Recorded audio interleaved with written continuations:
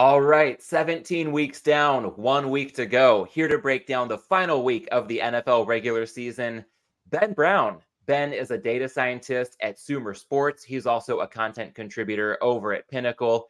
And get that underscore key ready because on the platform formerly known as Twitter, you can follow him at Ben underscore R underscore Brown underscore.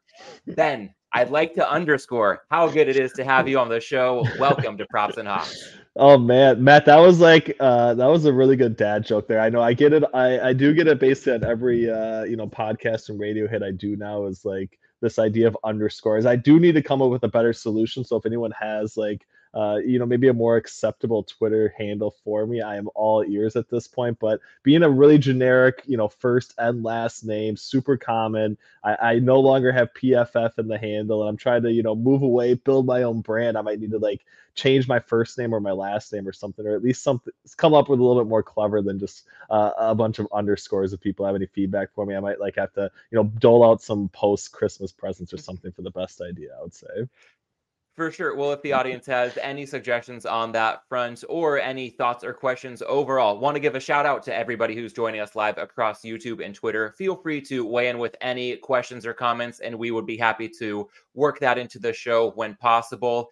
Ben, to kick things off, you were a great partner in crime last season with weekly NFL roundtables along with Greg Peterson on VSiN. I think this is an overdue first appearance on Props and Hops. I'm so glad to finally have you on the show this week. And I'd love to start things off by having you just describe your NFL betting approach at a pretty broad level and perhaps any ways that it's evolved over the course of this 2023 season. Yeah, I think it's a really good question. Obviously, yeah, shout out to Greg for having us on, the panel every week last year. That was kind of like an early week segment where I think in a lot of ways we did get to dive into at least our early week expectations for how some of these markets were going to evolve. And I do think that, from my own perspective, it was really beneficial to kind of be able to have those sorts of discussions with some guys that I definitely find a lot of value in getting their thoughts from. And I think in a lot of ways, that's kind of been like my evolution from an NFL betting perspective. I would say in general, especially the last few seasons, I have moved away pretty heavily from just the game spreads and totals and markets. And I do think you're going to hear that from a lot of people at this point, but just trying to find edges, I would say, in like other markets, very much that kind of started with the player prop markets. And I know we didn't get to discuss that. I would say maybe as much as what I would have liked to, just because of the fact that we did have that early week timing where the prop market wasn't necessarily available. But a lot of my, I would say, heavier action, unless I've bet it early on in the week, is very much going to be in the prop markets as we move towards the Fridays and the Saturdays and the Sundays. And then a lot of in-game stuff as well. That's kind of been where I've tried to at least better understand, potential outcomes and things like that, and really try to add some opportunities to my own personal betting portfolio. So those were kind of where I was at last year. I think a lot of ways, like my focus this off season and moving into this year was in a lot of ways not only like the same game parlays, but that's very much the market, but like the 4 and 5 leg, 6 leg opportunities that you can have, that not only like the sports books, but also some of like the underdog fantasy places, prize picks, those sorts of things. Like some of those sports and some of those books in particular, don't really have, I would say, any sort of understanding or price baked into some of these correlated legs. And I do think they are trying to at least, block you from doing some of the more obvious ones. But I do think there is a ton of opportunities for people to kind of build up some spots where there are more correlated legs together. And just an understanding of that has really kind of been where I've focused on this in this particular season. And in a lot of ways, I think that's maybe been like kind of a shift to my betting philosophy in general, and kind of where I started at from a sports betting perspective, and kind of where I'm trying to evolve through, I would say, and especially been, kind of changing from that, I would say, going into this season for sure. And speaking of correlated opportunities, week 18 probably presents more of those than the rest of the regular season slate, but it can be its own beast, this regular season finale. So Ben, as a data scientist, how would you describe some of the challenges that you run into trying to not just quantify a lot of the regular nuts and bolts, but also a lot of unknowns when it comes to who's in, who's out, and who's motivated at the end of the day? Yeah, I would say from like a data scientist and a modeling perspective, I think week 18 has to be, in a lot of ways the hardest week to understand and feel really confident in, especially if you're kind of, taking that approach. There is like such a small sample size to the week 18 events, and it is so unique as far as like the approach from teams that aren't going to make it to the playoffs and have no way of actually getting in, and also from the teams that are kind of locked in or maybe have just a small adjustment to where they're going to be seated at, and kind of those individual approaches to the point where we don't have a ton of historical data on week 18, and really we don't really have the same sort of like power rating type metrics that we would have on weeks 1 through week 17 for a lot of these NFL teams either. So I think in a lot of ways that's maybe been reflective of my, like, not necessarily changing philosophy from a sports betting perspective, but just where I think the easier ways in which you can potentially turn a profit sports betting. And I think for me, that evolution started when I was first at PFF, when we were building, I would say, the NFL and NCAA green line models and products, basically trying to attempt to build models that could perform well against the betting market, against opening and closing lines and those sorts of things. And we did use, power ratings, we use PFF grades, we use rest factors, and we would basically train models based on historical data and try to derive, some sort of like, edge or outcome on these game spreads and totals. And week 18 was always kind of a really unique outlook because of that. It was a spot where, from a historical standpoint, we had to size up what teams had actually any sort of benefit to playing week 18. And if there wasn't any benefit, like, that wasn't a spot where you'd want to use that historical data moving forward either. So I think that's one interesting thing about it. But I do think, the other side of that is, like, if you are kind of this like modeler or guy who's trying to derive an edge from, not necessarily being smarter than the sports books, but trying to find an edge that maybe isn't captured in the betting market right now, like, that's a really difficult task right now. And I think that maybe has been, some of my biggest fundamental changes for how I've approached sports betting in the last year or the last 2 years is, like, instead of trying to, model out all of these things, like, you can gain a pretty good edge being a front runner for some of these outcomes that I'm maybe trying to project, or not necessarily trying to project, but maybe trying to get out of ahead from. But if there are injury news and those sorts of things kind of have this ripple effect through the betting market, we are going to see the sharp books, I would say, move on some of that information based stuff quicker than the lagging books. And I do think, deriving an edge, getting an edge by taking advantage of some of those, softer books is very much, I would say, a worthwhile approach and endeavor. And in some ways could be probably even more profitable right now than trying to be this guy that can actually beat the books from a modeling perspective. And I think that that's, in some ways, the dichotomy with where week 18 is at, because I think from a modeling perspective, it's the most difficult one to potentially handicap successfully and actually be profitable in that particular week. But if you're taking the other side of that, where you are more so trying to follow some of the leading books and taking advantage of some of the ones that are maybe slower to move, I do think week 18 probably presents a lot more opportunities than what most other NFL regular season weeks would actually would actually offer. So I think there's kind of these like two competing approaches to sports betting, and right now I think very much being that person that can kind of chase the weaker books and kind of soak up that action is the more profitable approach. But I do think if we ever move to a situation where we have lower priced, lower juice opportunities, whether that be from a betting exchange and more of a peer-to-peer approach from a betting perspective, I do think that's kind of when the long-term play of maybe being a modeler, maybe being a little bit better from that perspective, could actually pay dividends. But right now, in the current state of the sports betting market, I do think kind of using that ulterior approach of kind of front running other books, it is definitely the most profitable strategy that I've found, I would say, right now. And to briefly build on your speaking points to the unique nature of week 18, I'd say that two adages come to mind as I've started to approach this week's board. One, if you must win, you must not be all that good once we're talking this late in the season. And two, must win doesn't mean must win by margin. So keeping that in mind, along with all the insight that you laid out, Ben, I think we can get into some picks for week 18, starting with some sides. I'd love to see if there's anything that catches your eye as the board currently stands on Thursday evening. Yeah, definitely. It is, I think you bring up a really good point, especially from like a must-win perspective. Like, that very much feels overbaked in a lot of ways to the betting market in Week 18 in particular.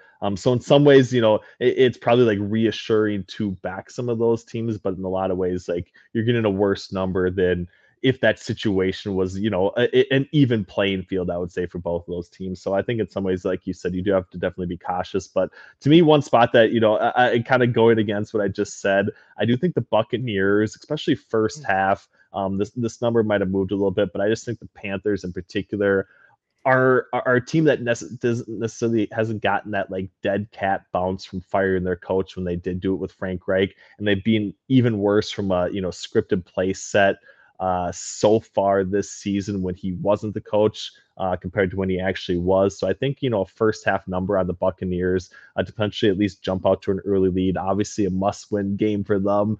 Don't want to have that really influence your handicap, but I do think like where these two teams are at. I know the Buccaneers had a little bit of a disappointing performance last week, but I think overall their defense is just a little bit stronger than what the betting market is maybe even pricing in right now. And I do think Carolina, for all intents and purposes, is trying to wrap up this season as quickly as possible, dealing with some outside distractions. I just don't think they're the team that is going to be the one that kind of shows some life when nobody's kind of projecting them to be. So I like the Buccaneers first half. Not quite sure if you have any, preference on that particular match or not. I know it's going to be an ugly one. Not a lot of people want to tune into the Buccaneers Panthers game, but I'd be curious if you have any ideas or approaches on that matchup as well. Yeah, so personally, I was hoping that the must-win factor would continue to get baked into this line, and we might see the line get up as high as 6, or I know wishful Right. thinking, but maybe even a touchdown. That clearly doesn't seem like it's in the cards. So I went ahead and just plugged my nose, went to the window on a full game ticket on Carolina. Plus 4.5 is the current number. I think that there were some 5.5s earlier in the week, but 5. Yeah. Every half point matters, but 5 relatively a dead number. So if you do feel a certain way about the full game, that hasn't shifted in a major way over the course of the week. But I do hear you on the Panthers being one of the least desirable teams, if not the single least desirable team to back from a betting perspective.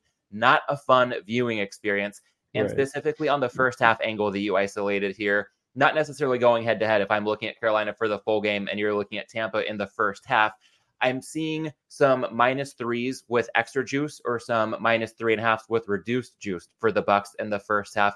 I'm wondering, knowing how key of a number 3 can be, if somebody's not able to get down at every book and they can't get a Tampa -3 at -120 or better for the first half, would you say then that you would still get behind, let's say, the full game line of -4.5 for Tampa Bay? That is a good question. I do think like mainly my handicapping angle is kind of on the like the scripted play set. So kind of like you said, if you lead in the Panthers direction, like clearly you do, I'm not as comfortable playing like 4.5 as I would -3 from a first half perspective. So it probably is a situation where I would either lay off entirely, maybe wait till game time to see if we do get any movement in one direction. Kind of like you said, it did seem like we would maybe get something in Tampa Bay's direction, which has not been the case whatsoever. But if there was that sort of movement, like maybe that's maybe if it does move a little bit further in Carolina Panthers direction, like that would be a spot you could potentially get in on Tampa Bay if you don't have that quite quality of a number. But I think it's kind of -3, -120, -125 is kind of like the last spot that I really want to play, and I don't think I'd really want to touch 3.5, and I don't really think I want to go with the full game spread. I would say either. Got it. All right. So let's say as a consensus, I'm seeing -3, -120 available for Tampa in the first half and maybe good up to -125, but we don't want to get any juicier than that. And I know, Ben, we have a bit of disagreement here as far as my inclination to back the Panthers in this one. You're looking at the Bucks. Again, not going head to head at the same number in the same exact market when we're talking full game versus first half. You touched on scripted plays and how that could favor Tampa Bay earlier. Is there anything else to the handicap that you think is worth considering if somebody in my position just looks at this without knowing the teams as deeply as you do and says, hey, like Tampa's clearly the better team, but at this number, it seems like that's already baked in and then some. That scripted plays angle sounds good. Is there anything else that somebody might want to consider before just going to rush to the window, as if there are all that many bettors who have any eagerness whatsoever to rush to the Right. window to put down a ticket on Carolina? I mean, if I need to pitch you on betting this game or not, I would maybe just side with not betting on this game, in some ways. But to me, I do think, just in general, like Like the Buccaneers offense has been, better than expected. I do think in a lot of ways they maybe have just started to kind of figure out like the Chris Godwin angle, and that has opened up, I would say, a decent amount for Mike Evans as well. And Baker Mayfield's played, not only better than what people would have projected in the preseason, but maybe even like a little bit better than, what his potential range of outcomes were kind of at the midway point of the season as well. So he's a guy that I think is, continue to get better. And I do just think like, for all intents and purposes, like the Carolina Panthers seem like they are, completely off base right now. The off the field stuff is obviously concerning, very much like a team in disarray. And that's just something that I think they just kind of want to move on from the season more than anything else. And I just don't see any sort of life happening on that side of the football. So I do think, from that perspective, it very much is kind of like Tampa Bay or nothing for me in this matchup. Yeah, I hear you on Carolina being one of those teams that is eliminated, and really a lot of teams that seemingly have nothing to play for are still going to be quite motivated. We don't necessarily want to bank on that applying to the Panthers. I will say, as I've isolated a pick, that angle does come into play with a team that seems eliminated, but I do expect a full effort. Honestly, this is probably my favorite card of the season. I'm really surprised to think that at this stage of a week 18 market. We'll see how that pans out. But for one side that really stands out to me this week, I'm looking at the Chicago Bears current line of +3 at the Packers. And this to me is the quintessential props and hops play. I've got a slew of bettors whom I trust who take different approaches and have all seemingly landed on the Chicago side. So that much consensus might be a bit of a red flag. Don't want to get caught up in too much of an echo chamber here. But when I think of guys who have a track record I really respect, like Suma, Hitman, Rob Pizzola on Forward Progress, Las Vegas Chris and Steve Fezzik on the BetUS NFL show, Sharp Clark on the Move the Line pod. If Chicago cornerback Jalen Johnson is in, Clark is in on this one as well. I just think when I hear that many people who I respect coming at it from so many different directions, that can make an impact. And it's not just the fact that these people are on the game, but some of the context behind this look at the Bears +3. It is one of those classic cases where it's a must win for Green Bay and the Bears are all but eliminated. In this case, I think with the magnitude of this division rivalry and one that Green Bay has really dominated lately, we can expect a full effort from the Bears to end their season on a high point. And looking at these defenses, Green Bay, they were fine defensively against Jaren Hall on New Year's Eve, but I think we've still seen plenty of red flags recently. They allowed 30 points to the Panthers and more than 300 passing yards to Bryce Young. They allowed a perfect passer rating to Baker Mayfield at Lambeau Field, and they got carved up by Tommy DeVito in a loss at the Giants. Of course, DeVito has since been benched. So I don't just think at this stage we're looking at a questionable defensive coordinator in Joe Barry. I think there's also some questionable personnel, and that can really make things an uphill battle for the Packers defense against any borderline competent or better offense in the NFL. I think the Bears have that borderline competency at offense, and on that Chicago defensive unit, unlike the Packers, I think we're looking at a strength here.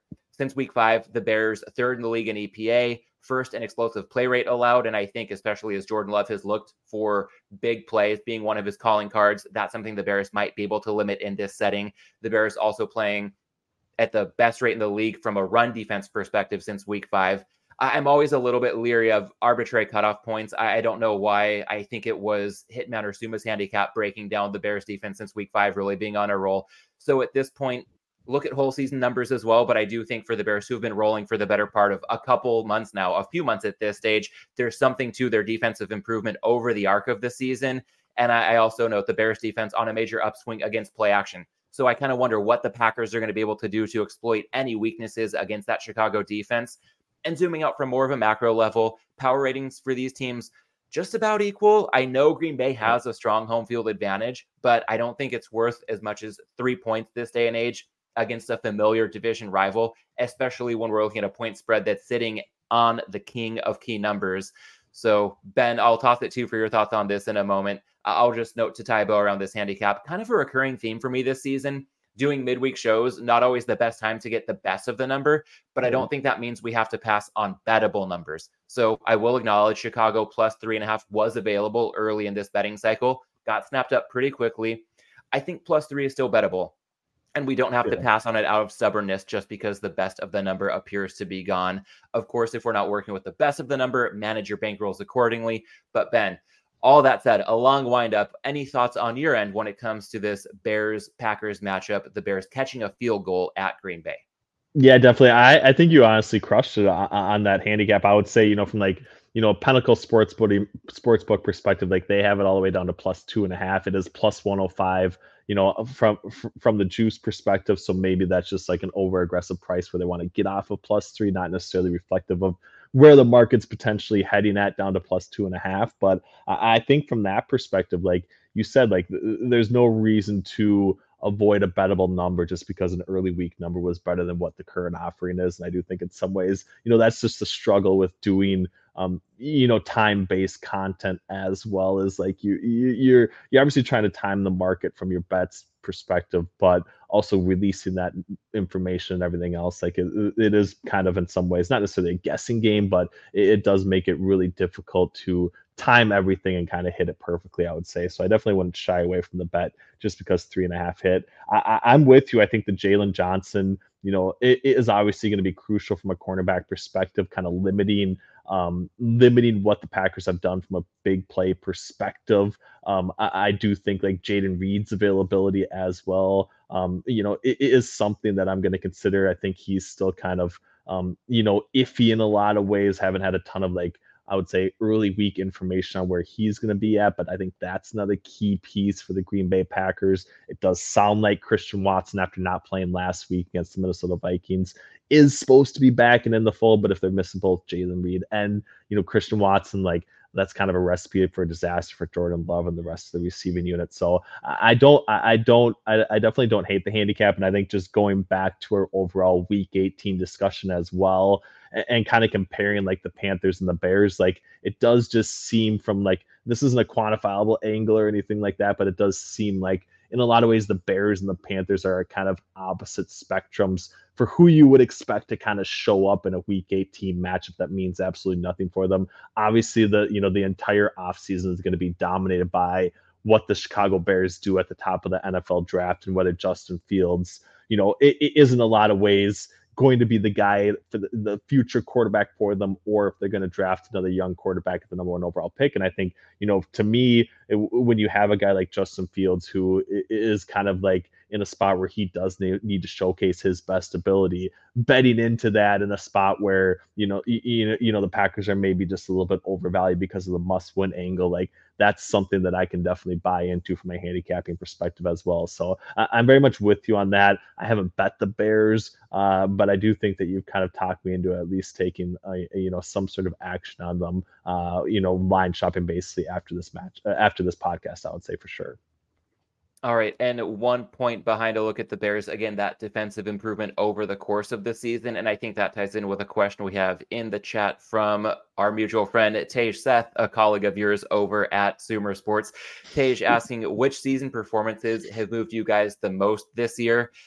I'll let you think about it for a minute, Ben. As you were giving your last thoughts, I thought quickly offhand, I'm going to go with the Rams because I think we all left them for dead before the season started. And sometimes, as much as I love to connect with brilliant people in this space, people who are so analytically savvy and strong with data, such as yourself and Tej, who was also on the show earlier this season, I think that it sometimes can be a little bit overcomplicated, at least in my own head. And at the end of the day, the Rams have a likely Hall of Fame quarterback and a brilliant head coach. And those are two of the most important ingredients to an NFL franchise.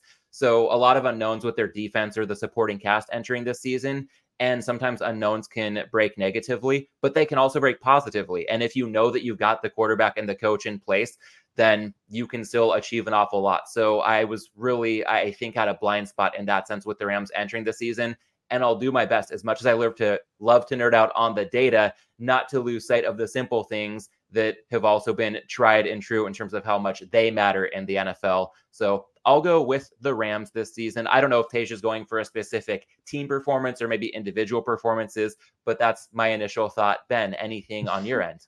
Yeah, I do love the Rams look, and I guarantee you that Tage probably loves it from a Matthew Stafford angle as well. Although, Tage got the best of both worlds with, both Detroit and the Los Angeles Rams kind of winning that Matthew Stafford trade, I And the would say Michigan for sure. Wolverines. And the Michigan Wolverines, right? Although he's a little off that bandwagon, I would say, I guess. But it's been a good run for him, I would say for sure. To me, I think the spot that has been the most, I don't know if it's the most surprising to me whatsoever, but the thing that I think has most excited me and really been kind of a cool transformation, I would say, is Lamar Jackson kind of returning to MVP form under Todd Monken, doing it in a lot of ways in a completely different way than where he was at in 2019 when he did win the MVP trophy as well. I think that whole Baltimore Ravens team kind of coming together was not something that I expected whatsoever. I think I was probably lower on them, than the betting market consensus heading into the season. I think in a lot of ways, the offensive defensive coordinator acquisitions that they've had have broken really well from them. Mike McDonald as well, kind of looks like that, maybe like that 1B head coaching candidate type guy after his performance on the defensive side of the football. So I think overall, like, obviously they're staring down, being the number one seed in the AFC. And I think a lot of people would have been surprised at that. But I think overall, like, that's the performance that not only did I not see coming, but I think has very much been the most impressive. And I do think, come playoff time, it would be really exciting to kind of see a long Lamar Jackson type playoff run where they do actually end up getting to the Super Bowl. Yeah, and as the holder of a preseason flyer on Lamar to win the MVP at 18-1, I'm fortunate that things have taken a turn for the best down the home stretch here. So, good thoughts on some performances that have moved you over the course of the season, as well as looking at NFL Week 18 from a sides perspective. Ben, if we also want to look at things from a teaser perspective this week, I think it might be important to lead off with an obligatory caveat that teasers are inherently a bet against variance. We want a game to stay within a certain number of points from the point spread at kickoff. Week 18 is fraught with variance, so that can make teasers a pretty dicey proposition, especially when a lot of teams have some starters sitting. Motivation, again, can be anybody's guess. So how do you approach teasers on a card like Week 18 compared to the rest of the season? Yeah, definitely. I would say, just in general, like, the idea behind teasers, kind of like you said, is like you want to bet them at the most efficient time. Obviously, that would be, in the lead up to kickoff. But from that idea and context, like, outside of the unknowns from Week 18 in general, like, teasers should be getting more effective as the season progresses in a lot of ways. And if there wasn't some of the rest and consideration type things, like Week 18 would be the best spot for teasers. But to me, given the price that I can currently get offered from a two-team teaser, like, it's just not been a spot that I bought into too dramatically. Obviously shopping for some lower total type outcomes to pair with that teasers. There's not a ton, I would say, on this particular betting card. Miami in some ways maybe looks like one of the better teaser legs with the 49-point total. I think would definitely scare people off. So I think it's kind of tough and light. So I don't think I will really be, I would say, locking in or having any teasers here coming up in Week 18 for sure. Yeah, that's fair. A mantra of mine, as long as I've been doing the show, is that our biggest edge as bettors is the ability to pick and choose our spots. Books have to post lines for every game. And if we're going to lay the vig, we better do so with a good reason. And no problem to quote the whale capper Drew Dinsick on this show earlier this year, calling it a teaser bye week if the options aren't enticing enough. So can't fault anybody for doing that in Week 18. I think one thing you noted about the process I'd like to underscore is that waiting can be a good rule of thumb for teasers in general, especially with all the moving pieces. This week, we want to get as much information as possible. So if somebody is considering a teaser, no harm done in letting bettors hammer point spreads into place and letting market efficiency become our friend later in the week. To quote my good friend Las Vegas Chris, hurry up and wait. There's nothing wrong with betting teasers right before kickoff. And with that said, I understand the show's happening now. So in the interest of providing as much value as I can, I'll run through my usual process, identifying fits on the board that fit the advantage model of crossing through the key numbers of 3 and 7. Right now, you touched on one of them. Miami can be taken up to plus 8.5, hosting Buffalo on Sunday night in the regular season finale. And then the only other real option I'm seeing at this stage, the Jets up to plus 7.5 at the Patriots. So that leads me to a process of elimination where I see Miami, but I also see that point spread, Buffalo minus 2.5 shaded toward the 3. I prefer a cleaner cross through the 3 if I'm going to be getting down on a teaser. And it takes 2 to tango. So that means no 2-team 6-point teasers for me this week.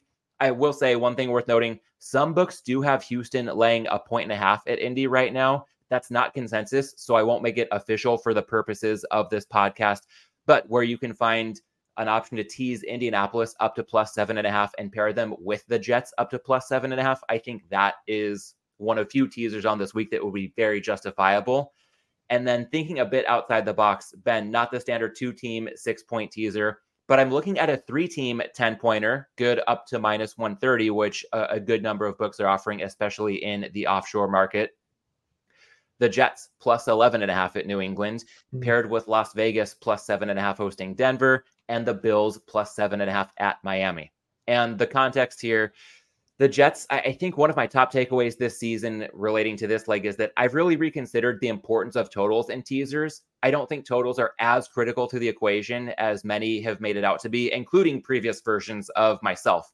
But it is still a small factor worth accounting for. And I think the factor gets magnified at the extremes. And when we're talking a total of 30.5, that's about as extreme as it gets. So I think this total does magnify the relative value of each point you get in teasing the Jets up through the 7 and a 2-team 6-point teaser, or in this case, up through 3, 7, 10, and 11 in this 10-point teaser. And pairing the Jets with the Raiders and the Bills, these other two legs are both shaded toward 3-point favorites. I mean, the Raiders are a heavily juiced 2.5. And this teaser neutralizes the VIG. It's like getting closer to 10.5 points for that same price of 10 points. I wouldn't be surprised if both of these teams win outright. And if that's not the case, we still have a 7-point cushion should they not prevail. So again, this is a 3-team 10-pointer, good up to minus 130. Jets plus 11.5 at the Patriots, Raiders plus 7.5 hosting the Broncos, and Bills plus 7.5 at the Dolphins. Ben, any thoughts on that approach, trying to get a bit outside the box, but grasping at straws for some teaser value on this pretty wonky Week 18 card? Yeah, I think it's really interesting. I know even when we kind of had talked last year and stuff, some of like the base rate expectation things that I had done, probably even like 2 seasons ago at this point from a teaser perspective. I do think it would be really interesting to kind of revisit that. From a 10-point approach, kind of like you said, that isn't something that I have. I would say looked into a whole lot or ever really done. So I think I'd be really interested in seeing at least like some of the key initial spreads that are most likely to be really beneficial in using that wider spread teaser base as opposed to just like the 6-point teaser. So I think overall it sounds good, and I do think kind of like you said, like lower scoring environment just in general, it does seem like with more backup quarterback play and everything else, teams in some ways not having a ton of play for, like I do think that in general would trend towards lower scoring games. And I do think from that angle, teasers are probably going to be a much better option in week 18. And in a lot of ways could be a spot to reduce some variance for sure. All right. Well, fingers crossed on that 3-teamer. But on your end, if it's going to be understandably a bye week for teasers, we'll see what we can uncover in the prop market. And as we transition into another bet type, I think we've got another obligatory caveat to address off the top here. This is the last chance to trigger performance incentives for a lot of players. And there's been a lot of talk about that. It's become quite polarizing early in the Week 18 betting cycle. One example, DeAndre Hopkins is on the verge of triggering some incentives for yards and receptions. So, Ben, on a broad level, what's your point of view on props for players who are close to incentives when we're looking at the Week 18 prop betting market? Yeah, so I think for me, personally, and kind of going back to this like philosophical discussion, like this was a really, in some ways, like decently profitable approach in a few seasons ago. I would say I think like 2019, 2020 in a lot of ways were kind of like some of the first rumblings of people kind of using this idea more of like a Twitter based fashion, or would at least start tweeting about it. And that was kind of when I would say some of these things maybe weren't necessarily baked into the market as aggressively as they are now, or weren't overbaked into the market. To me now, any sort of like relatively obvious one is already going to have I would say a pretty drastic, skewed outlook based on where that guy should finish because of the incentive, as opposed to where he would just be priced at without that really understanding or base. So to me, it's just not really an angle that I think is all that prevalent any longer. So in some ways, I just haven't gravitated towards, and it does seem like books, I would say, have definitely over adjusted to that emphasis, knowing that people are kind of focusing on it. I just think there's probably like, in some ways better spots elsewhere now, because that is very much seems like an edge that has, if it hasn't already dried up, in prior seasons, it very much is already priced out of the expectation, I would say, early on in the week. Yeah, and not to make this too much of an echo chamber where we're just agreeing with each other on everything. I did try to push back a bit on that Tampa Bay look, having gotten down on the Panthers earlier in this week's betting cycle. With regard to what you just said about these week 18 player props, I'm in alignment with you here. A lot of noteworthy player incentives, by the way, don't even have props priced yet at or Right. near these target numbers that would relate to the contract incentives. Where they are posted, I think we can pretty safely assume that the incentives are priced in, if not overly priced in. And something that we can lose sight of, a lot of teams are still prioritizing winning over individual stats. So in rare cases, this could, of course, come into play. But at this stage, the cat's largely out of the bag. It's largely priced in. So with that in mind, Ben, player contract incentives or not, anywhere you're looking on the week 18 board for props that show value in your eyes. Yeah, it is, and I do, I don't want to harp on it too much, but I do definitely agree with you in the sense that like all the things that it would be even be close to, have already been overbaked in. Maybe there's like a long shot ticket or two that you could maybe come up with that has some sort of potential, but there's just not a lot of, I would say, like strong, um, you know, I would say strong, contract incentive type plays at this point in time. So it's very much a spot that I'm not getting into. I think for me, I think it's interesting. In some ways, obviously looking at like the Saturday game. We talked a little bit about this Pittsburgh Steelers and Baltimore Ravens matchup in some ways. Obviously, Baltimore. For all intents and purposes, is going to be resting everybody. Pittsburgh has, incentive to play, can get into the NFL AFC playoffs based on winning and needing a few things to break correctly for them, but being the first game, like it's not really going to be all that impacted by them. I think, a guy like Mason Rudolph, there is maybe some risk of him potentially getting pulled earlier than expected. And I do think you kind of see that play out in like his passing yardage numbers, but a spot where I think is undervalued from that angle's perspective is kind of him going under zero point 0.5 interceptions. Obviously, if he doesn't get a ton of opportunities to drop back, it's more than likely than not that he isn't going to throw an interception at like a plus 115, plus 120 price to not throw an interception. Like I just think his over interception has gotten too out of whack with where he's at.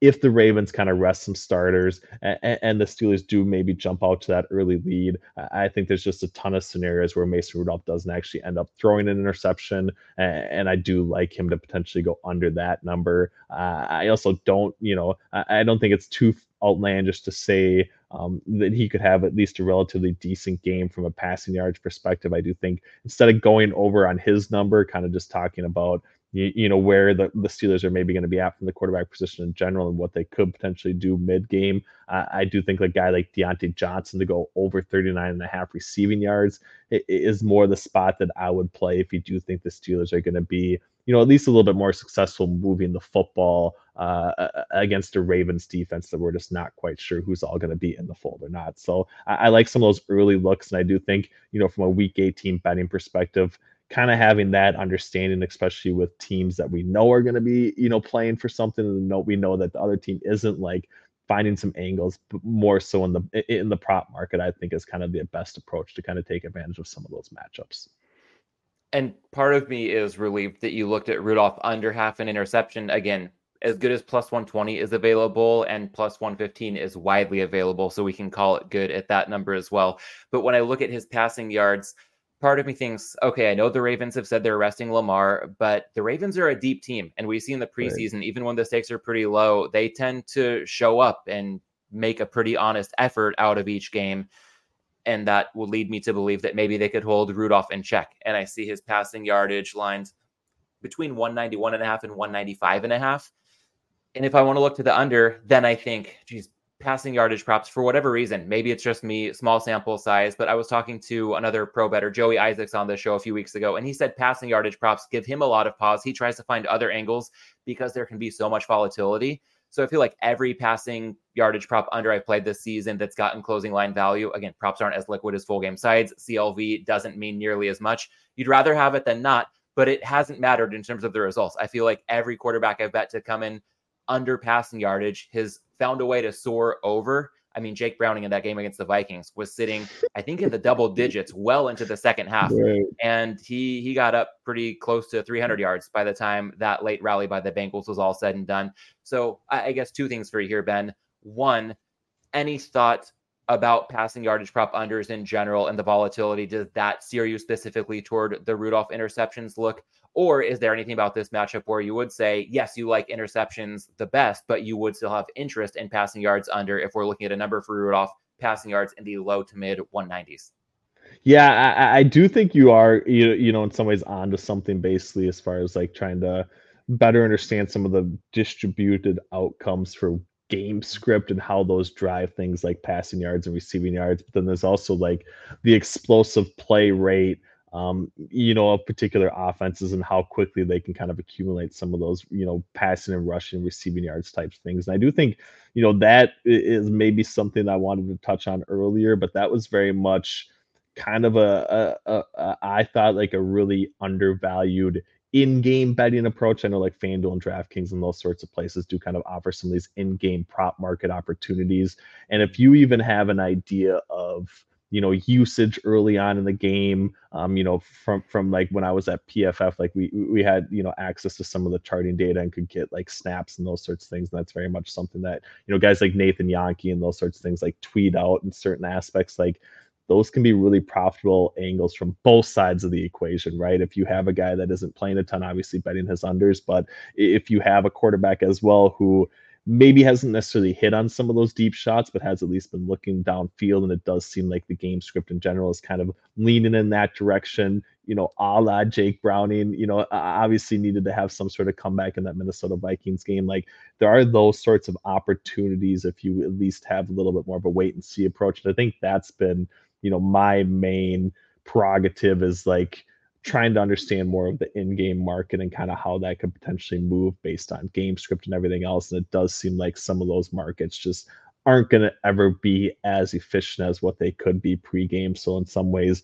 waiting for the first couple of snaps or first couple of drives and seeing the performance of Mason Rudolph and maybe also seeing the performance of the Ravens defense, it is in some ways probably the best and correct and least risky opportunity to make some money, I would say, betting on player props this weekend. All right. I hear you there. Thank you for the insight. I also want to note, Tom, you had a question in the YouTube chat regarding the Cowboys and Giants and some correlation there. We will get to that soon. So thank you for the question, not ignoring it.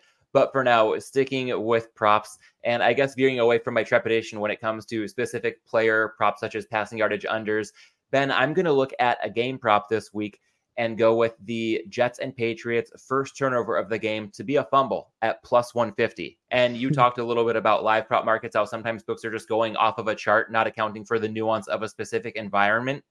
In this case, I think we're looking at a standard line for a first turnover to be a fumble, but this is not your standard setting. When we look at the weather, sustained winds, possibly sustained snow as well, freezing temperatures, a strong possibility. I think that could put a damper on these passing games. And then when we look at the quarterbacks involved, I know Trevor Siemian and Bailey Zappi are not strangers to interceptions, but I think that these two options are a heck of a lot better than an alternative universe where we get Zach Wilson and Mac Jones in this matchup. When it comes to availability for this prop, I am seeing it at an established offshore, and I expect it to become more widely available as kickoff approaches. I consider it good to plus 130. Ben, given the weather, the quarterback matchup, any thoughts on first turnover in the Jets-Patriots game to be a fumble for a nice plus number, plus 150 available now and good to plus 130? Yeah, it is interesting. I feel like I haven't really probably understood like the base rate for where that should be, from, a fumble in comparison to like an interception or something like that, just league wide this year. And in some ways like those two particular teams, but not necessarily my inclination, but I think it's interesting and maybe from like a greater, sports betting discussion is like, I do think there's probably two sides to the weather related approach, right? Because obviously it should in some ways lead to more rushing attempts, which would lead to more fumble opportunities. But in some ways, even with the decrease of passing attempts, like it's possible, given the weather considerations and everything else, that some of those passing attempts, although we don't have the volume, we maybe are going to have a lot more really poor ones that could potentially lead to an interception. So I think that is, not necessarily one that I probably fully understand that well, but could maybe see both sides of it to the point where I wouldn't be overly confident kind of playing, fumble as aggressively. But I am kind of with you in the sense that, like, it does seem like these two teams are going to, run the football and play defense and kind of wait for the other team to kind of make that first mistake. And if that's kind of the angle, I do think a plus price fumble prop does at least make some sense, but probably wouldn't be something that I would be, overly anxious or playing from a really aggressive standpoint. All right, very fair pushback there. And I'll throw out an unofficial bonus prop here as well. Ben, I think you'll agree with this one. Everybody's probably going to understand that it's much more likely than not to occur. Let's look at the Rams and 49ers not to go to overtime, minus 2,000. I know this is a very steep price, but similar to the previous prop, it's a standard line for no overtime and a matchup that is anything but standard for the regular season in the NFL. Right. Both teams are going to be resting their starters. The Niners are locked into the 1 seed. I think we're going to see much more of a preseason mindset. And if this game is close late, I'd expect both coaches to try to avoid overtime at all costs. So I think it's worth flagging once again. This is a lot of VIG that demands bankroll management, but I can't fault a small flyer, perhaps for a little beer money. I would even consider this good up to minus 3,000.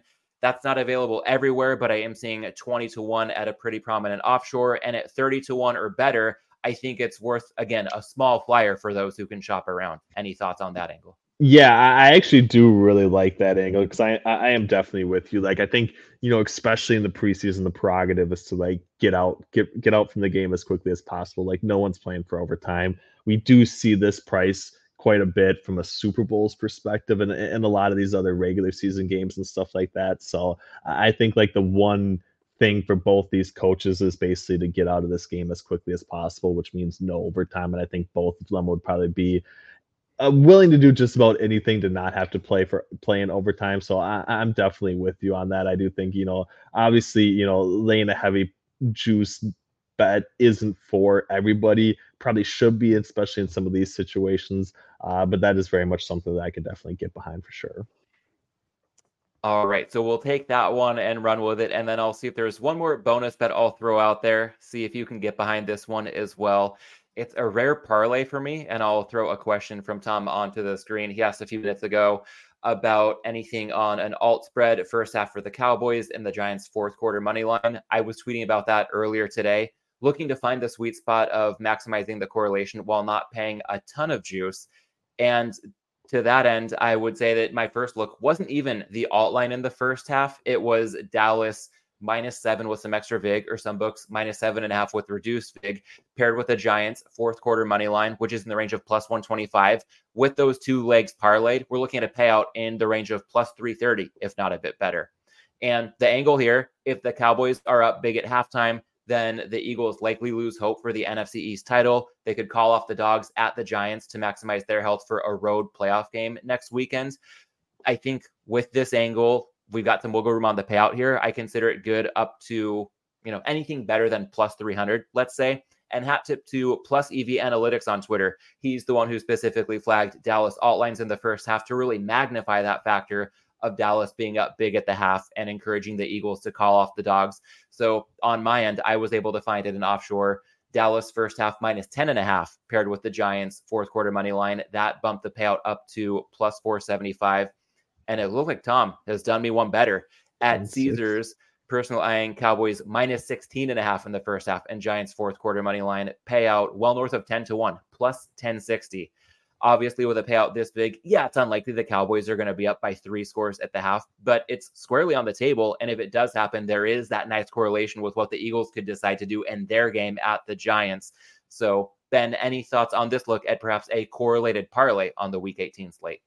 Yeah, I think that the unorthodox correlated parlays are obviously some of my favorite betting opportunities in general. I had not thought about this one whatsoever. I actually haven't been probably as, going through, but I think in prior seasons, especially, this has been a spot that has been at least some of the most entertaining sweats that I've ever had is kind of finding or piecing together some of these correlated outcomes in week 18 that, no one's obviously going to price into any sort of correlation based adjustment to the number or anything like that. So I love it, to be honest with you. And I do think like more and more, like these are the sorts of angles that people kind of need to take advantage of and be willing to actually not only risk a little bit on, but kind of see and spot for others and kind of press some of those edges. And I do think long term, like those are some of the most sustainable and probably best betting strategies that you can have, I would say, to maximize your dollar.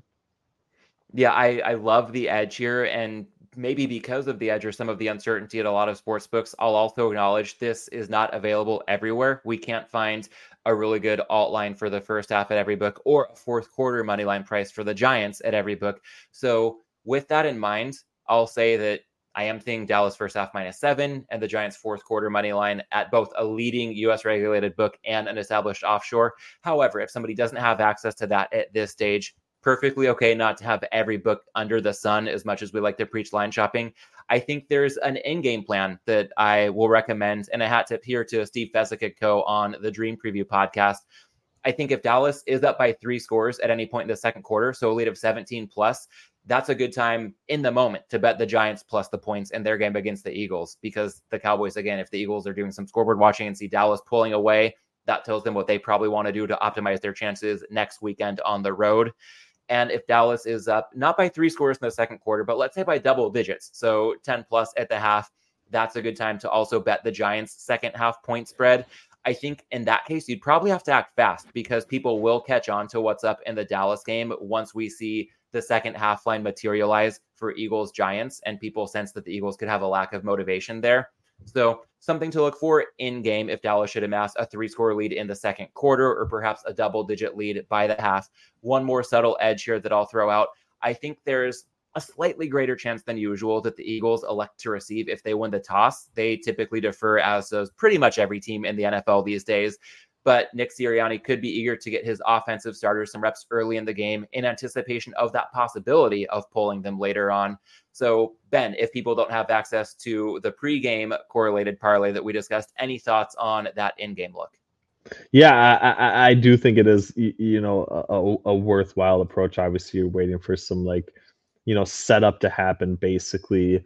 But I do think it could definitely be, something that actually develops quite a bit. And I do think, kind of just like keep it in the back of your mind, understanding or at least having a plan of action if things kind of break in your direction is very much, I would say, not only a good thing to do, but probably a needed thing to do from an in-game betting perspective. And I would say very much like the approach that people need to have if you do want to be successful is understanding, from pregame, what directions could this game go and how would you actually approach or attack those things. And I very much think that is, probably the optimal way of actually identifying some opportunities in game for this week 18 game.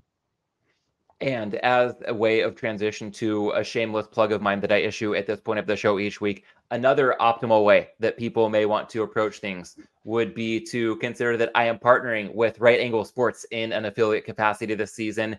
And they're offering something for everybody from NFL picks to college basketball picks, where they've got an unparalleled track record of success. So if anybody's interested in trying them out, no obligation whatsoever, but you can support Props and Hops by supporting Right Angle Sports. I've built a custom link you can use to do so, tinyurl.com/RAS picks. Now, Ben, we've talked about a lot of picks so far on the show, so I'll take a moment to give a rapid fire rundown of our Props and Hops NFL Week 18 portfolio. Sides, Ben, looking at a first half angle, Tampa Bay -3 at -120. Consider that good up to -125. And I'm on Chicago +3 at Green Bay. For teasers, very understandably, it's a bye week for Ben. In my case, I think there's just enough of value to get in play on a 3-team 10-point teaser, good up to -130. Jets +11.5 at the Patriots, Raiders +7.5 hosting Denver, and the Bills +7.5 at the Dolphins. Looking at props, Ben on Mason Rudolph under half an interception at +120. Consider that good to +115. And I'm on the Jets-Patriots game's first turnover to be a fumble at a nice plus payout of +150. Last but not least, a bonus correlated parlay, if you will. Dallas first half against the spread paired with the Giants fourth quarter money line for a payout of plus 330. Consider that good at anything better than a 3-1 payout. And if you don't have access to this yet, or if you'd rather wait and see how things are shaking out in real time, no problem there. As a way of an in-game plan, if Dallas goes up by 17 or more in the second quarter, bet the Giants in-game line against the spread at the Eagles at that point. Or if the Dallas Cowboys are up by 10 at halftime, 10 or more, be quick on the trigger, but you can use that as an opportunity to also bet the Giants' second half point spread against the Eagles. All right, Ben, I'm going to come up for air now. That's a lot of picks I've been running through, but now we can dive into the process. And I'd love to hear from you on your new role as an NFL data scientist over at Zoomer Sports. First off, congrats on the role, and would love to hear about how it's going so far for you. Yeah, definitely. I definitely appreciate it. Yeah, it's been it's been great, to be honest with you. It's like I would say a dream come true. Obviously getting to work in football on some really cool problems is like, all I've ever really wanted to do in this life, and being able to do it with some people that I think are, very much considered like my closest friends. Getting to work with them, talk football on a daily basis, like it's been really good. So for me, the transition from PFF, I was very much, I would say, kind of focused on, the betting models, the fantasy stuff, the fantasy suite, wide receiver cornerback matchup charts, like all of these things that, were produced on a weekly basis, and then kind of doing the content. And I think, at Sumer, especially, starting off, like I've been able to, in some ways, take a step back from the content side of things, but really focus on model and model delivery for some of our, more B2B type products. We're going to do, once again, last year, we had like a draft suite for, NFL teams and those sorts of things. We are, obviously consistently and constantly improving that. I've been, pretty integral in some of that modeling output, getting some things into production, and kind of using in a lot of ways, the NFL draft betting market to better understand what's going to happen in the upcoming draft. And to me, it's kind of been, in a lot of ways, like a switch back to what I kind of first loved about football and stuff in general, and that was really honestly like the NFL draft. So I know, people have kind of like been waiting for the season to wind down, on the 2023 season, but like to me, it's like I've been in draft mode, I think, since like kind of October or November at this point in time, and very much of like looking forward to, the April, May timeframe, where we can kind of see how a lot of this stuff is going to play out. But it very much has me kind of a lot more, and from like an evaluation standpoint, really involved with like college football and the prospect analysis and those sorts of things way more than I've ever been before. And it's really been, like, I would say, an enjoyable experience to kind of work on a lot of these like problems that there hasn't, I would say, been a ton of solutions for before. So it's been really exciting, really good, and I would say just a really enjoyable transition for me overall, for sure. And thinking of the time you've spent in draft mode already, we're about 3 or 4 months early when it comes to a marketplace being available. But draft betting season, one of the best and perhaps soon to be fleeting opportunities on the sports betting calendar. Ben, with what you've uncovered for the draft process so far, or anything else in your NFL work over at Zoomer, how has this perhaps informed your betting approach, if at all, in the grand scheme of things? Yeah, I think a few things, obviously, but yeah, I think for specifically for draft, like, in so many ways it is an information-based market, but the longevity of it, like we are gonna get people moving around at even the number one overall draft pick, and we've seen it every single year. So if you're looking at, the odds on FanDuel or DraftKings right now, which we do have number one pick odds, like Caleb Williams is a heavy favorite, and in a lot of ways he's being priced as a heavy favorite because of where he was at in the preseason. And some of the only things that we really have to kind of build some of these models right now, or some of these markets right now, are, I would say, prior mock drafts from before the season even happened, and then some like, regurgitated things around that have kind of just been consensus since the college football season kicked off. And to me, that really hasn't been what actually has happened on the football field. So I do think, just in general, like Drake May in particular is probably going to close the gap from the number one pick perspective, I would say, sooner rather than later. And I do think there's probably going to be a lot tighter of a battle. At least at some point, we should see that market kind of tighten up, similar to how we did last year with Bryce Young, before he kind of moved to the lead over CJ Stroud and then potentially, continue to push out. I do think that is kind of a closer race, and just like hitting on some of these early numbers is really going to be a profitable edge, I would say, for sure. All right. So right now I'm seeing Drake May plus 470 to go 1 overall at FanDuel. Would you say that for people with access to that book or other books with similar numbers that it might be go time sooner rather than later? Yeah, I do very much like that spot. I do think like there is some consideration from Marvin Harrison as well, like kind of going back to the Chicago Bears discussion, and what they're going to do with the number 1 overall draft pick. I don't 50 to think 1. I don't think it's like completely sold that they go quarterback at number 1 overall. And in some ways, that might be part of the reason why you like the handicap for the Bears, this week against the Packers as well. Because if Justin Fields balls out, like that's going to be a continued discussion here, and very much, this is a spot where Marvin Harrison is the clearly, I would say, outside of some offensive tackles, obviously, that are pretty good. Like Marvin Harrison is going to be, the best non-quarterback, and it's by a pretty wide margin. I do think he's going to be the best wide receiver prospect we've had since, Kelvin Johnson, if not before, basically. So there's quite a bit of room for him to potentially go number 1 overall as well. All right, so a lot to anticipate in a forward-looking sense with NFL draft season coming up and your role at Sumer more broadly. Ben, I'd also love it if we could spend a little bit of time looking in the rearview mirror here, because on a recent interview you gave with Ed Fang, great listen on the Football Analytics Show, you peeled back the curtain a bit on your departure from Pro Football Focus before this season. And I think part of what stood out to me was it seemed like there might have been internally a bit of a clash when it came to how much trust to put in data and some of the challenges that you and others may have faced when it came to overcoming the eye test or preconceived notions. And an example of this that you shared was that some data you had was early to identify the NFL's lower scoring environment. And that was due partly to a subtle increase in sack rate. Tage Seth, also a recent guest on Ed's podcast, noted that that was exacerbated this year by a lower average depth of target that we've seen across the league. So I'm wondering, in that same vein, are there any other recent examples you've come across that you've seen trusting data really prevail over what a lot of people might have thought initially when it comes to those preconceived notions or that initial eye test?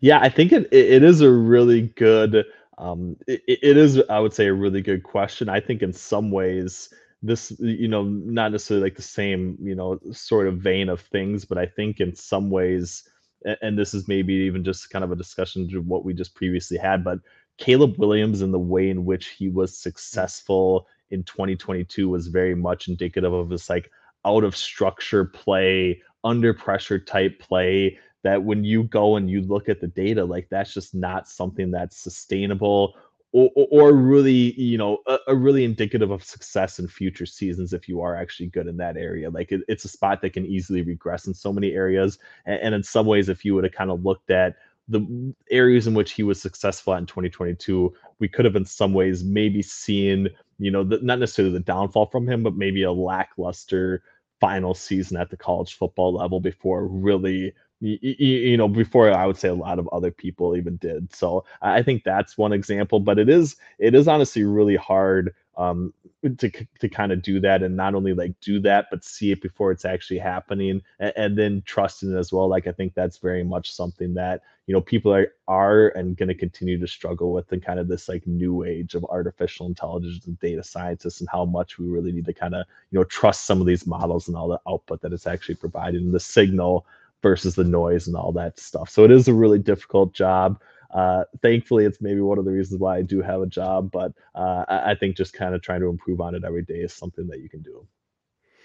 And when you talk about going out on a limb, in a sense, when calling out a lower scoring environment or looking to be early on, Caleb Williams, as much as it pains me as a USC grad to say that, all right, maybe he's being overvalued in the betting market right now to go number 1 overall. Sometimes these might be contrarian takes, and it's great to be right in the long run, but it's not a lock to be proven right every time. So I'm wondering if we can look at the flip side of this equation.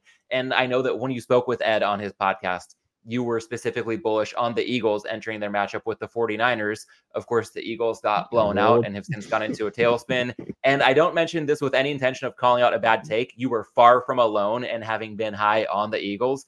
but instead the intent here is to learn so that we can all improve moving forward. So Ben, are there any examples that you've come across, knowing that no system is bulletproof, where maybe the eye test or some of those preconceived notions have had a lot of common sense to them and actually overcome a short sample size of data where you maybe thought you saw signal, but that was wrong? Yeah, I think you are very correct in the fact that the Philadelphia Eagles, we're probably not the correct side looking back on it, but I do think the opponent and a team that I've actually been lower on than probably a lot of other people and have been absolutely wrong on this season has been the San Francisco 49ers. In some ways, my handicap of the Eagles doing well was because I just didn't believe in what the 49ers put forth, and a lot of that was based on not only the prior data that we had for Brock Purdy, but also some of his the yards after the catch ability, the yards after the catch, and the benefits that he has in throwing to receivers with so much separation. Like those sorts of things I thought at some point would regress, where he would have some struggles and he would have some more turnover with he plays where he was kind of at in college. And I would say that that's a spot where the data definitely hasn't moved in that direction. But if you were just watching the games and not really focused on the data and the output from it, you would see Brock Purdy throwing to wide open receivers, and you would see an offensive scheme that, for all intents and purposes, is one of, if not the best offensive schemes in football at getting guys open and making some of these throws relatively easy on the quarterback. And although that's, happening, that's not necessarily an indictment on Brock Purdy whatsoever. So I do think very much like me taking a step back from the data and just really seeing good football played out on the field is something that I probably should have done a lot more with the San Francisco 49ers. But I also think in some ways, like, that's maybe been one of my big, philosophical, not necessarily philosophical shifts, but like aha moments, to the point where like all the things that we see from a data perspective should be influenced from what we're seeing on the football field. So we should really be in some ways learning about techniques and things that we want to look at through data from watching the football games. And I think that that's something that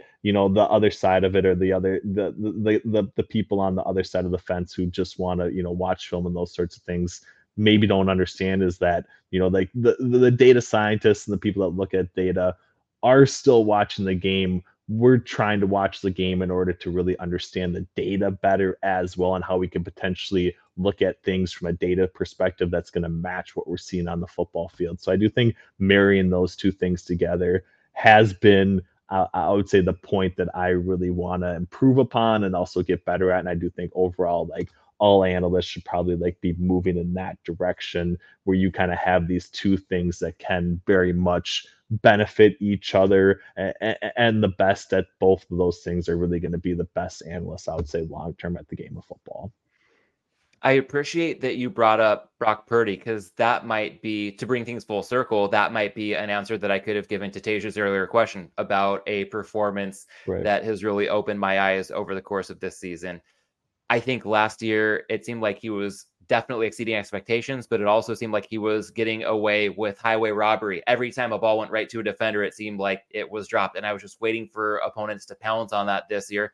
And there was the losing streak in the middle of the season and the debacle on Christmas night against the Ravens.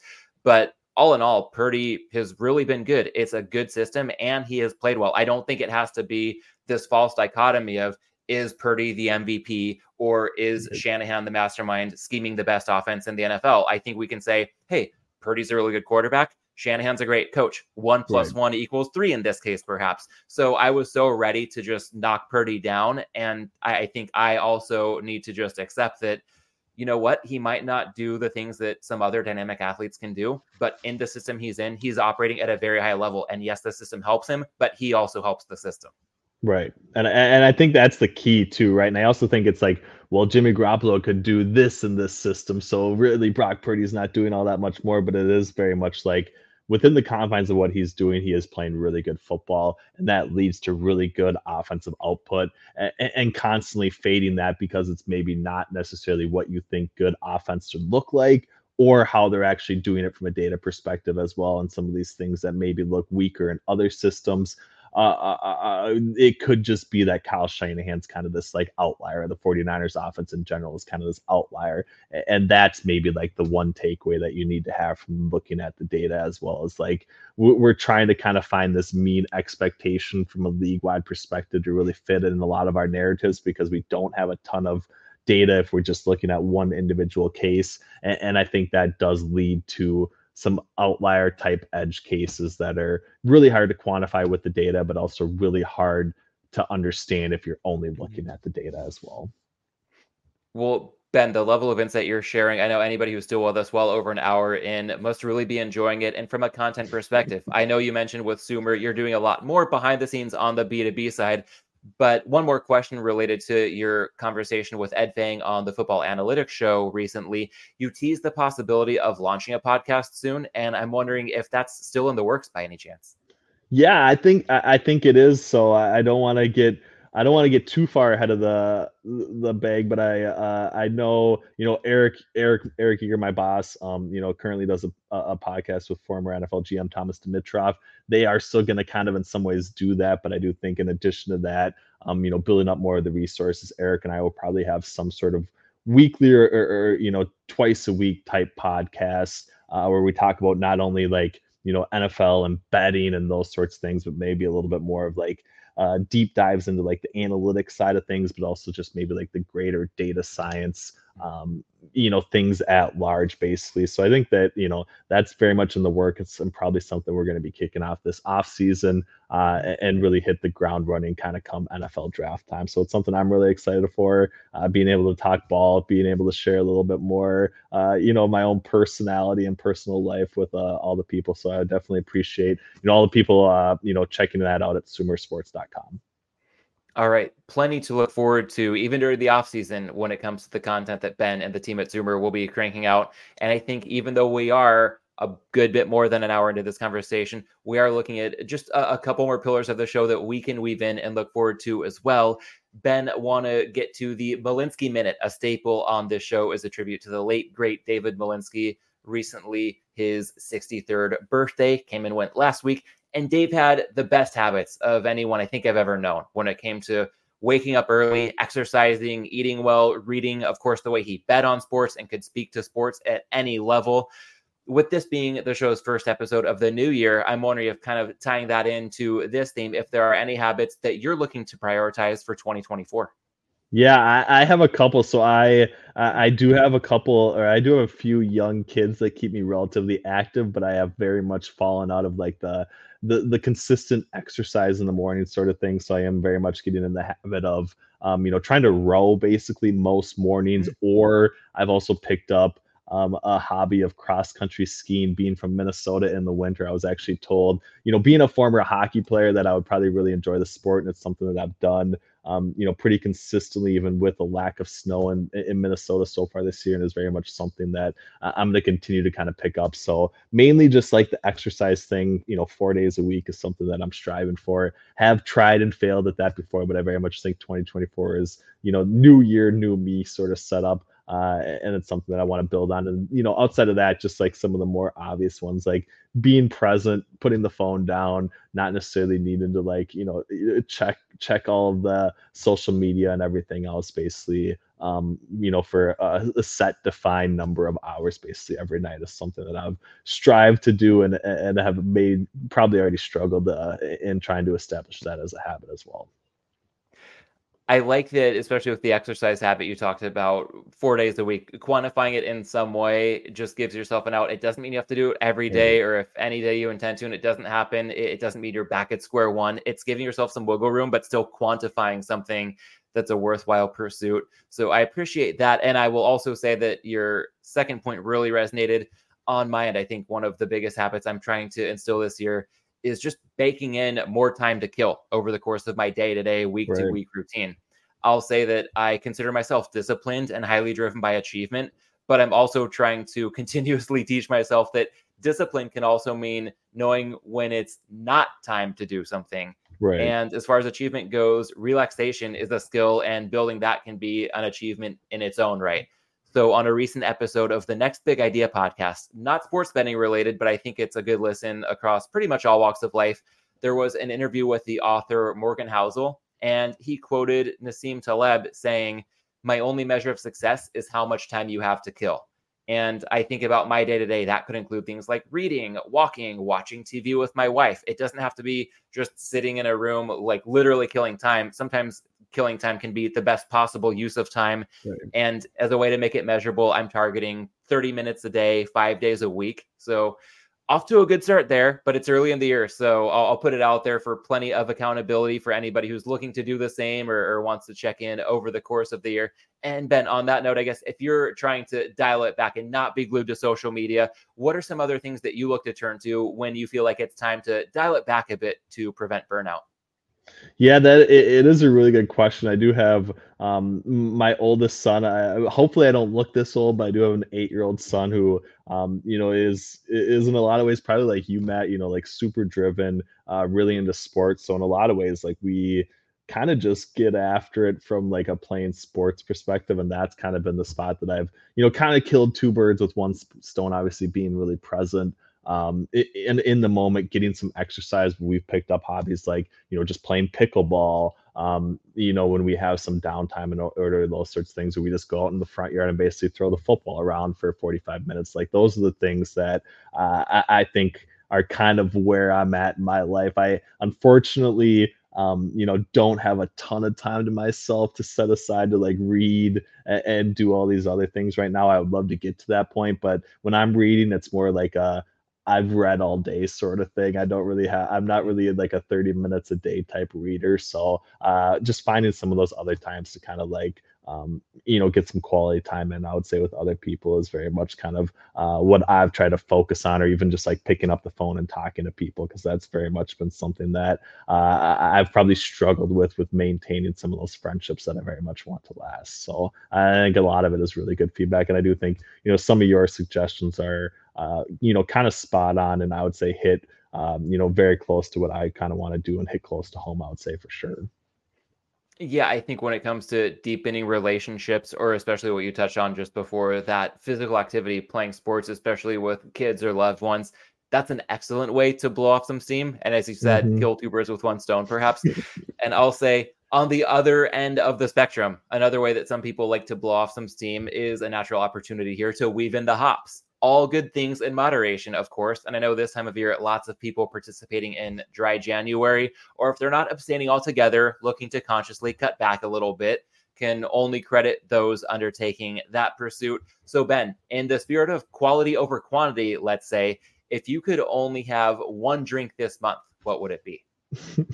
That is a good question. Yeah, I don't think I'm participating in like the full dry January. What I heard is that if you do 1 week a month, it ends up being I want to say it's obviously like a bit longer. It's like something Mhm. like 2 or 3.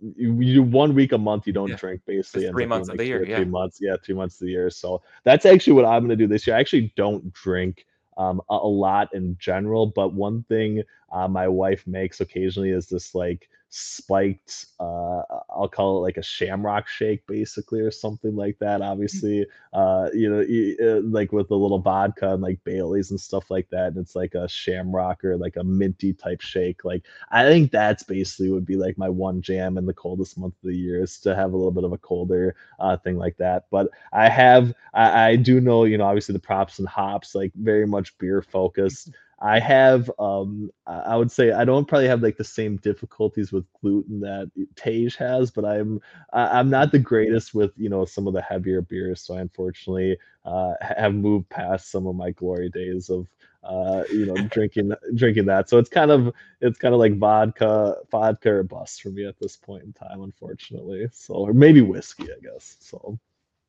but Yeah, very fair. And I'll note that I have experimented in the past as well as trying to identify 1 week a month and just taking a break altogether.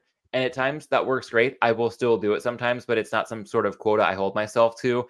My MO is to basically stick to not drinking on school nights, so to speak. So that means if I'm recording the show midweek, then usually, despite the name, I don't have a drink in hand. That's rare, if ever, that I do. And I think that has helped to keep moderation in check. And while I love the hops, I am right there with you in terms of if I could go for one drink this month.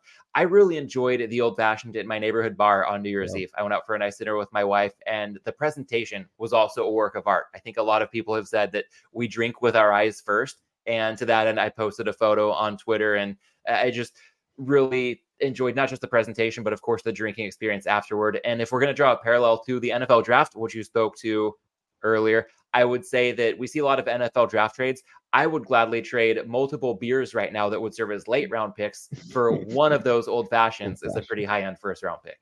Yeah, I actually do really like that take. I would say this, not to go too far off base, but old fashioned has like the widest range of outcomes or the widest distributions from any given restaurant for how good or bad it can actually be. Because I've had some absolutely phenomenal old fashions that I would say are probably like the best drink I've ever had, and I have had some god awful old fashions. I'm not quite sure how you can screw it up so much, but it is quite the range of outcomes that you can experience with that one drink. Like unmatched, I would say, anywhere else. I'm trying to think of anything else off the top of my head, and unfortunately, I'm racking my brain, and it's a futile effort right now for sure.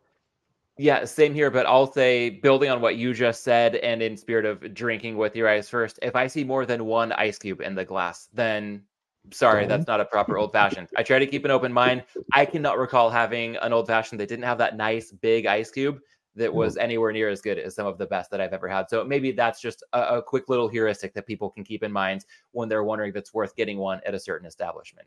Yeah. The only time that bypasses is when you're at home and the big cube hasn't basically melted for you or isn't cold enough for you yet, basically, or something like that is the only way you can get by with that. If that's a restaurant serving multiple ice cubes in your old fashioned, I would get the fuck out of there pretty quickly for Yeah, sure. So. that's where okay, I'm not going to ask for a refund if my player over prop goes down because that guy gets hurt on the first play of the game, but that might be my version of asking for a Right. refund if it's multiple ice cubes and hey, send it back and we'll try something else.